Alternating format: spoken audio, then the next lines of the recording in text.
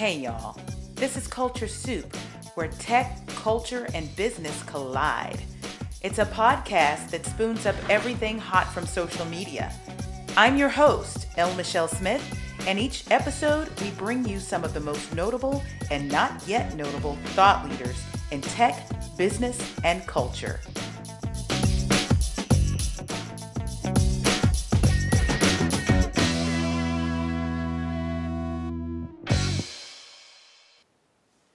Who wants to be a millionaire? I know I do. How about you?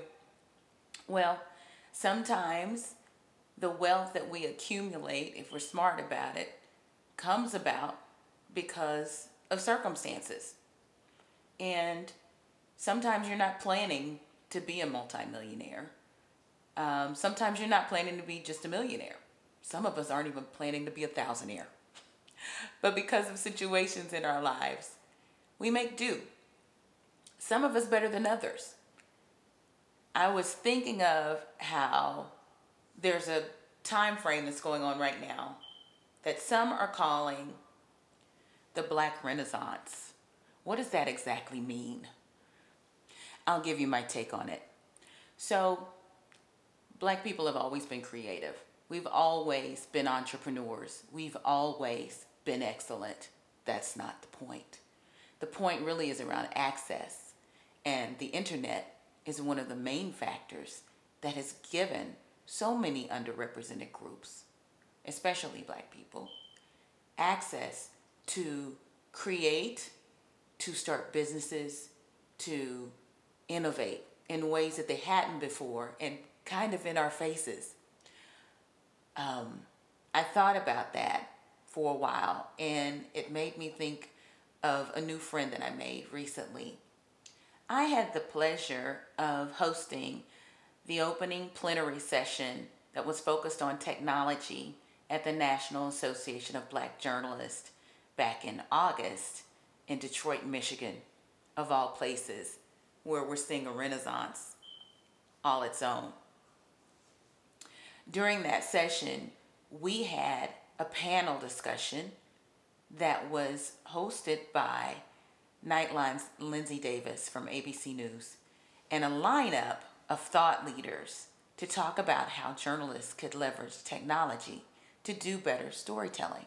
On that panel was a 20-year-old multimillionaire, and his name was Jaylen Bledsoe. And before we even kicked off, we were in the midst of sound check.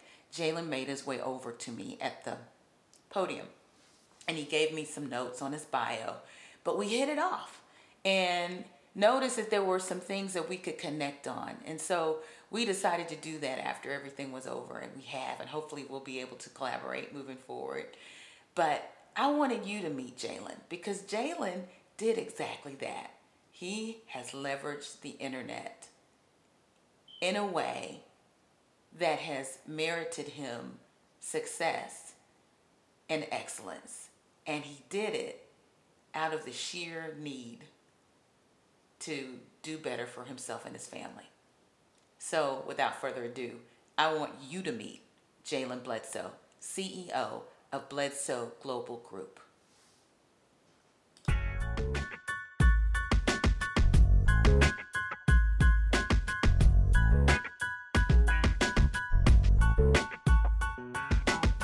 Our Culture Soup moment really surrounds the idea of hashtag Black Excellence. You've seen it, right? Yes, ma'am. Yes, I have. Have you ever used it? I think let me see. I don't know. I might have. I'm sure I have at some point in time. Well, I know I have, and typically it is something that I'm proud of, that I'm sharing. And I think that it's hashtags like these, Black Girl Magic, Black Excellence, Black Boy Joy, you name it. It comes from a different place. It's pride, yes, but then there's something that's happening around technology that I've noted, and there have been other scholars and media folks that have noted what they're calling a Black Renaissance. Have you noticed this too? Oh yeah, I think there's a big insurgence of of Black success being highlighted even more, and I think as a result of that being highlighted more, people are more hungry to do it. Right. I was looking back at one of my most my best tweets, and it was hashtag Black Guy Nerds.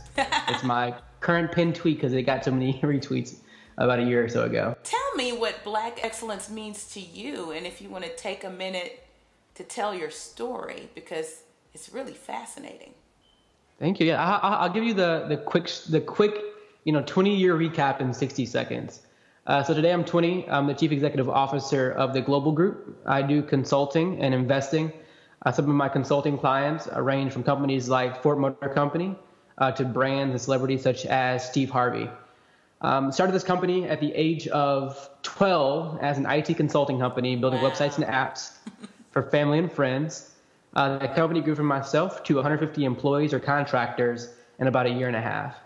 At that point, I got some really significant press. I did an interview before I left the studio. We had 100,000 shares. Wow. And I went from being kind of the guy building a business in his bedroom to being a household name in a bunch of different ways and more than I expected.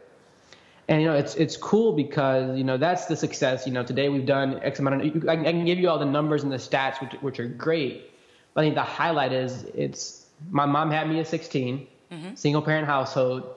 I grew up in poverty, and by seeing my mom struggle, I took that same hustle that she had and applied it to my life and to my business. And so, I think for me, Black excellence is taking the hustle that we all already have and applying it and focusing on our development and our growth. I think sometimes society wants us to hustle and just live day to day. But I believe for me, Black excellence is taking that same hustle, living day to day, but also building out our future, building out our legacy. That's amazing. I'm a mom in chief, so I can relate to your mother. Yeah, so sounds like she had some fire in her belly. You want to tell me more about that? I mean, you look at a 16-year-old single mom, went to school, with me. There's plenty of days where I've been told I was in high school many years before I was in high school, in terms of her bringing me to class and make sure she got things done.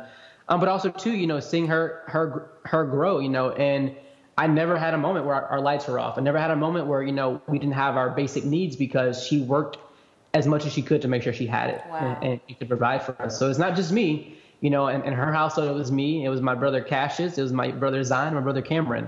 Wow. And so she took care of all of us on a single mom budget, and she made it work. Mama was killing it.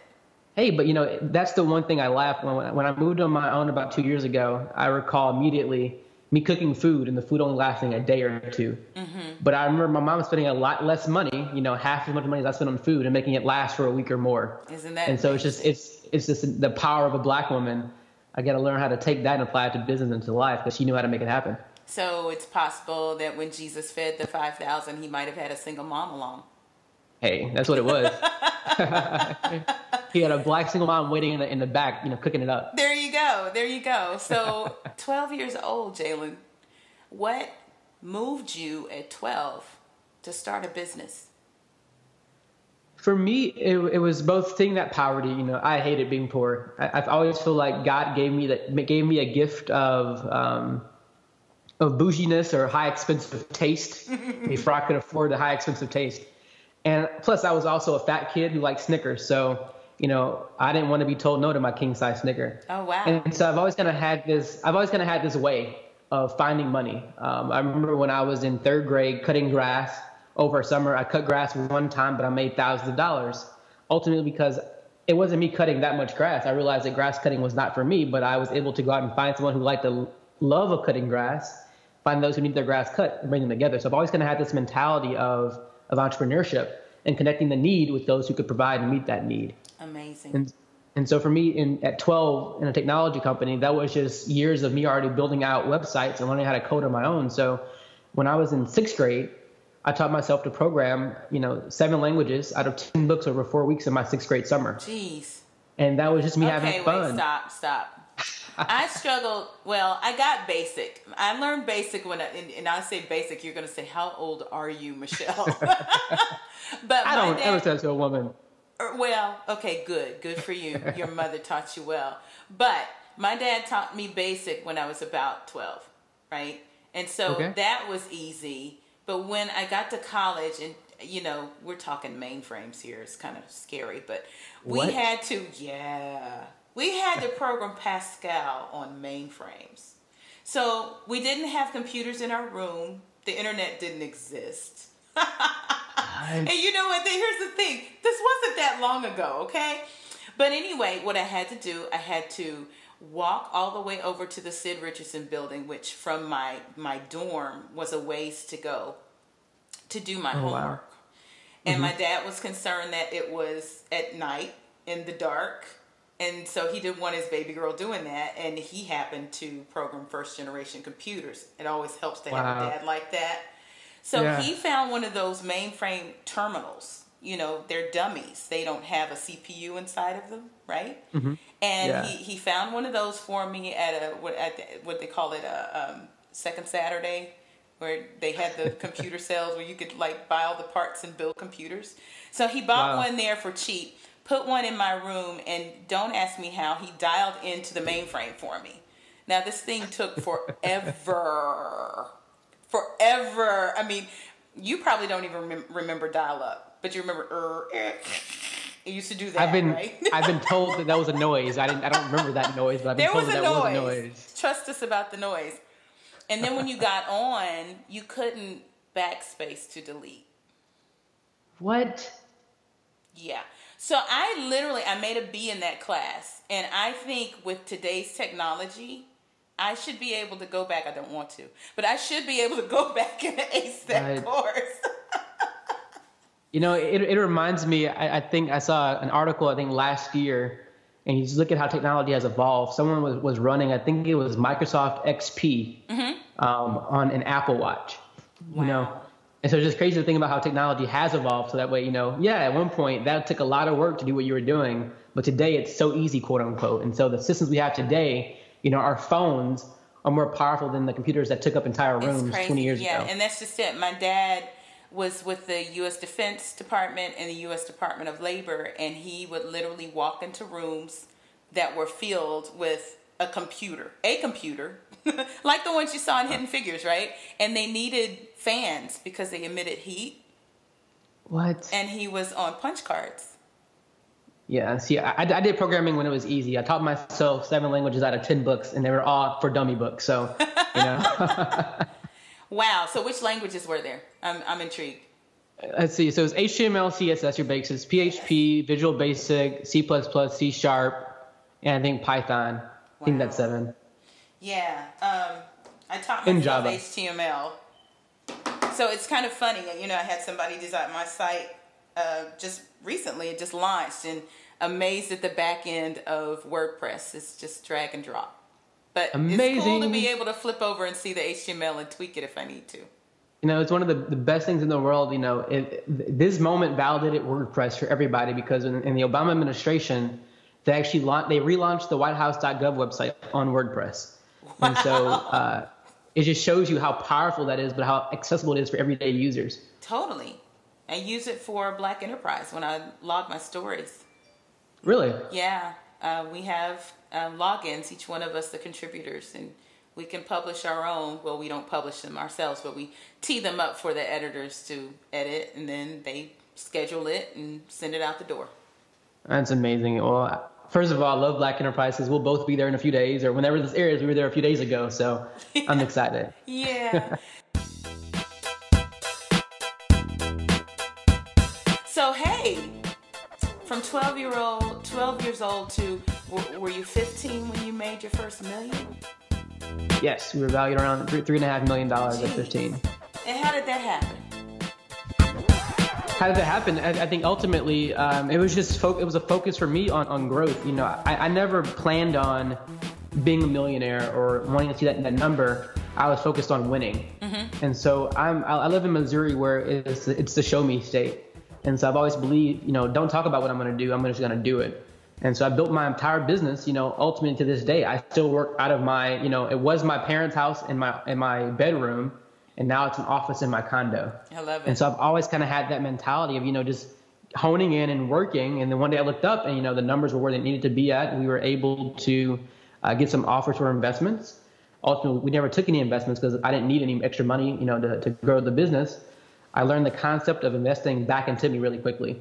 And so, you know, today with our real estate investments through whatever we have, there's no debt, there's no investors. It's all taking my profits and putting back into the business. That's amazing. No debt. Well, you know, there are probably some business owners, big and small, that need to sit with you and take a class on no debt. You know, I always laugh. I did a talk in Omaha a few weeks ago, and I was doing my class in entrepreneurship, and we had 30 minutes on, hey, you know, how do we get an investment and how do we get debt? And I laughed. I said, well, from the consumer side, I have no experience in that. I've never had to receive it, but I can tell you how to get it as an investor because I do a lot of investing. And so it's one of the things I think I've been blessed in. I've never had to be on the other side of the desk when it comes to, you know, receiving money or even requesting money.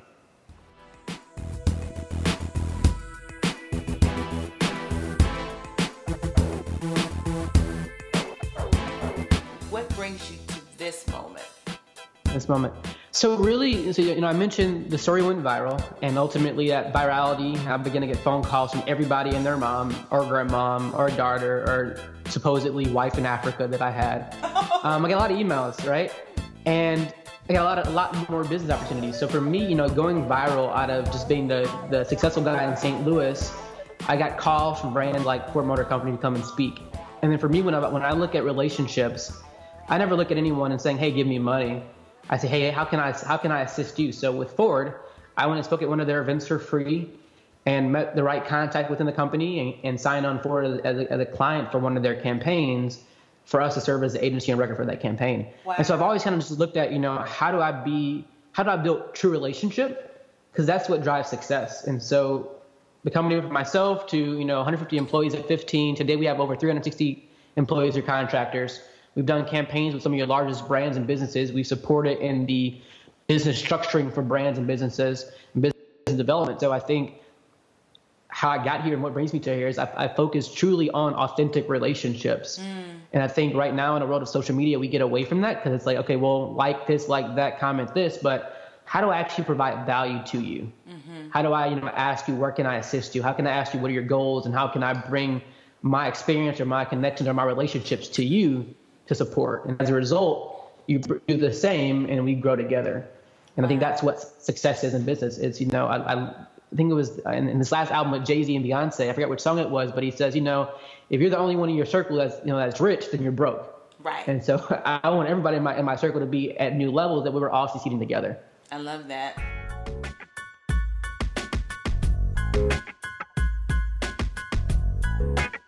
You're a Gen Zer, a centennial, Yes. right?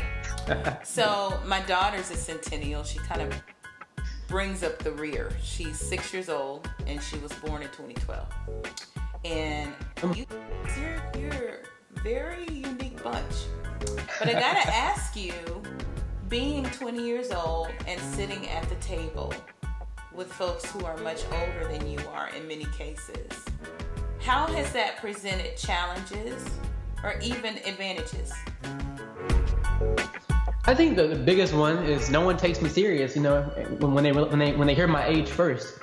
And so luckily I've been blessed with the receding hairline. I call it I always compare it to LeBron James. I call it the money line because his is far back too. So we're in the same team. And I never lead with age. I lead with experience. And so I walk into the room and look at, you know, how do I show what I've done and how do I provide value to you off the bat? So if I'm going to go do a proposal, my first, you know, month on the job is going to be free or a consulting basis for no money, for little money, you know, and I'm going to go in there and win and create big wins. That way that justifies higher pay. I think at the same time, I think the young factor does great with press. Ultimately, I've always told myself, if I had the success I have today as a 30-year-old, no one would care. True. You're another one. And so I think there has been a lot of benefit, you know, being the young millionaire, the teenage millionaire that's played out great to even get me more clients.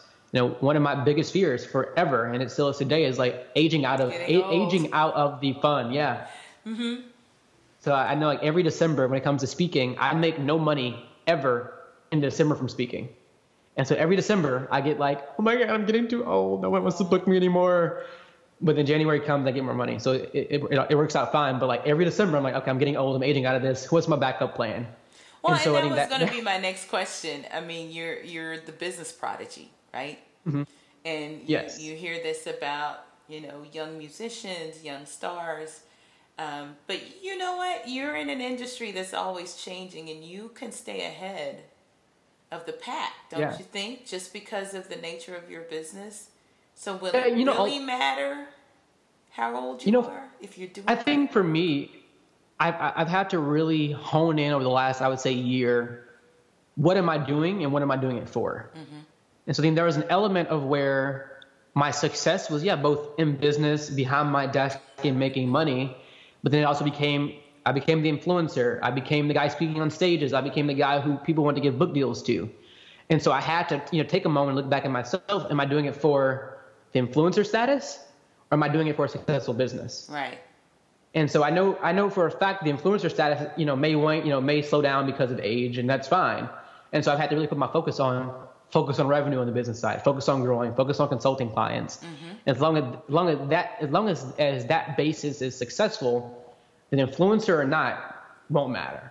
And I think that's a big thing with social media, where I have to, it becomes a challenge, because you see a Gary Vaynerchuk who is, a great business guy, but also a really big influencer. Right. So you have to really evaluate in this time of life, am I wanting money, from my revenue and hard work, or am I wanting it because I got Instagram famous, or whatever you're famous on? Right.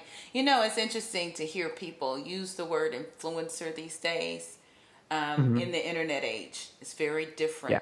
And someone had to remind me, because I am in communications, I am in marketing, I deal with these influencers, quote unquote, every day. And so I look at their followings, and of course we look at their clout scores, and we make sure that we see their engagement is on point before we get involved with them and pay them money. I was having a very interesting conversation with a few colleagues and advisors of mine around employee advocacy and how employees are leveraging their influence on behalf of companies to broaden the company message. That's good. What gets lost in there is that because we are regular people, quote unquote, we're not Insta famous or what have you, we undervalue what essentially is our personal brands. Yeah. And our personal brands and our social networks, even if they're small, they have value because these are the relationships, we're back to that again, Yeah. that we have cultivated over years and years and years. And so sometimes we find ourselves as individuals, maybe not business prodigies or such, undervaluing the reach and influence that we have, when the real definition of influence is when someone will change their behavior because of you. And that can happen in real life. It's that meaningful relationship, I look at, there was a point in time where I had like 15, 20,000 people on Instagram following me because of, all the viral moments. They saw my name, they clicked me, they followed me, but they weren't engaging. I was like, okay, well, I found an app. I went on the app and said, if you not engage me within 60 days, block them all, remove them.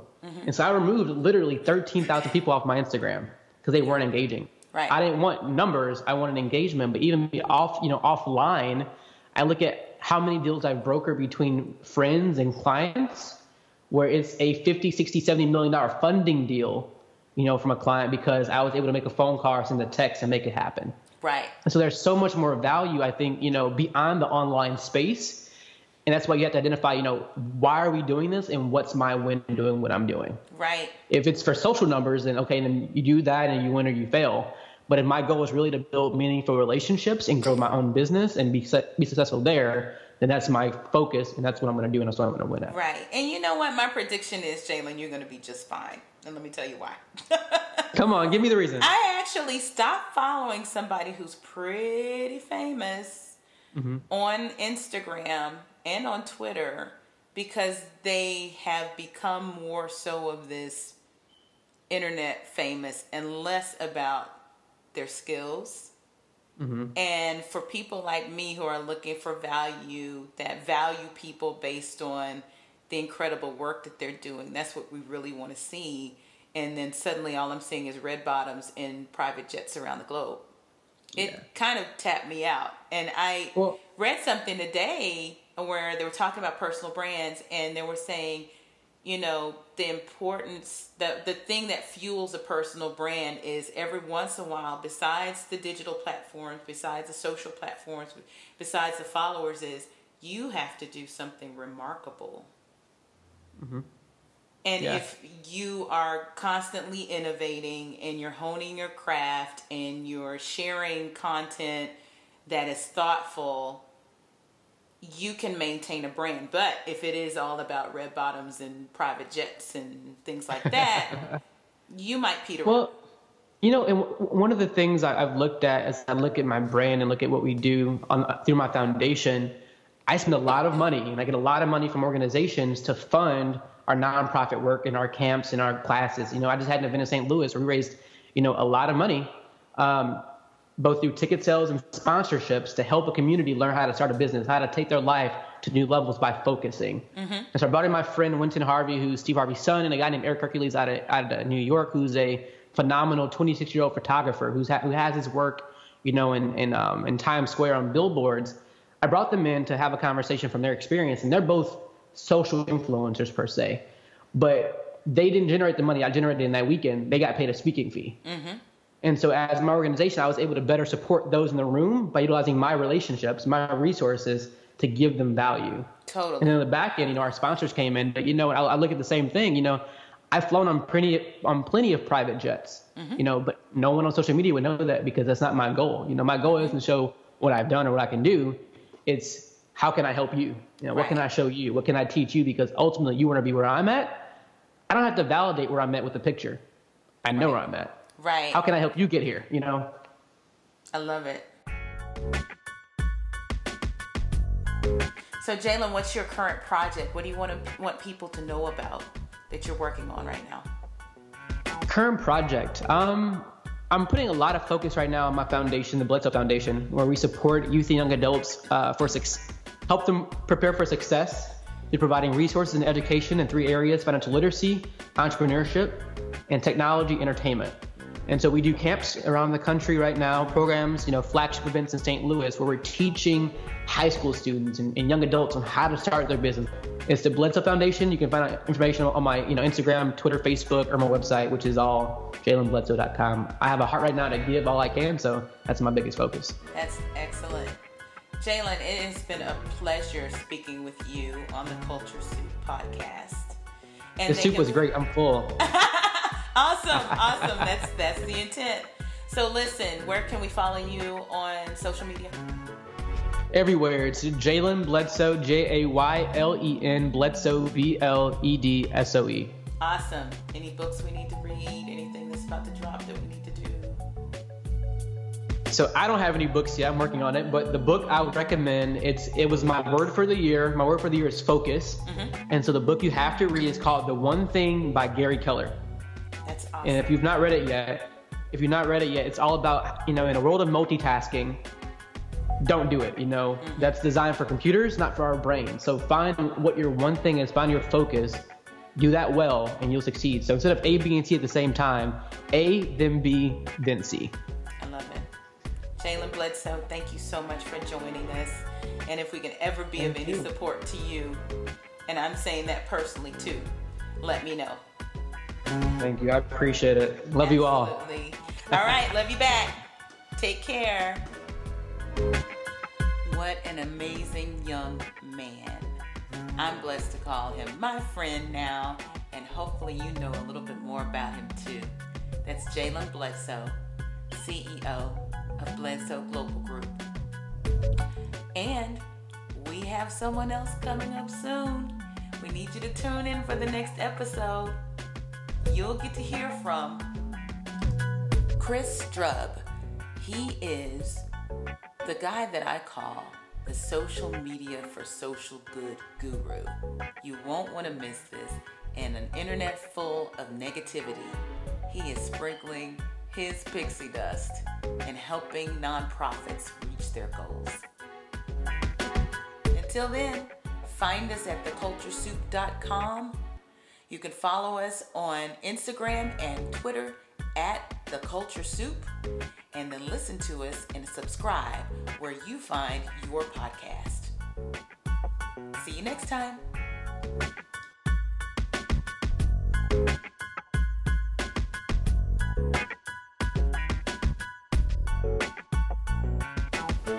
The Culture Soup Podcast is a production of No Silos Communication.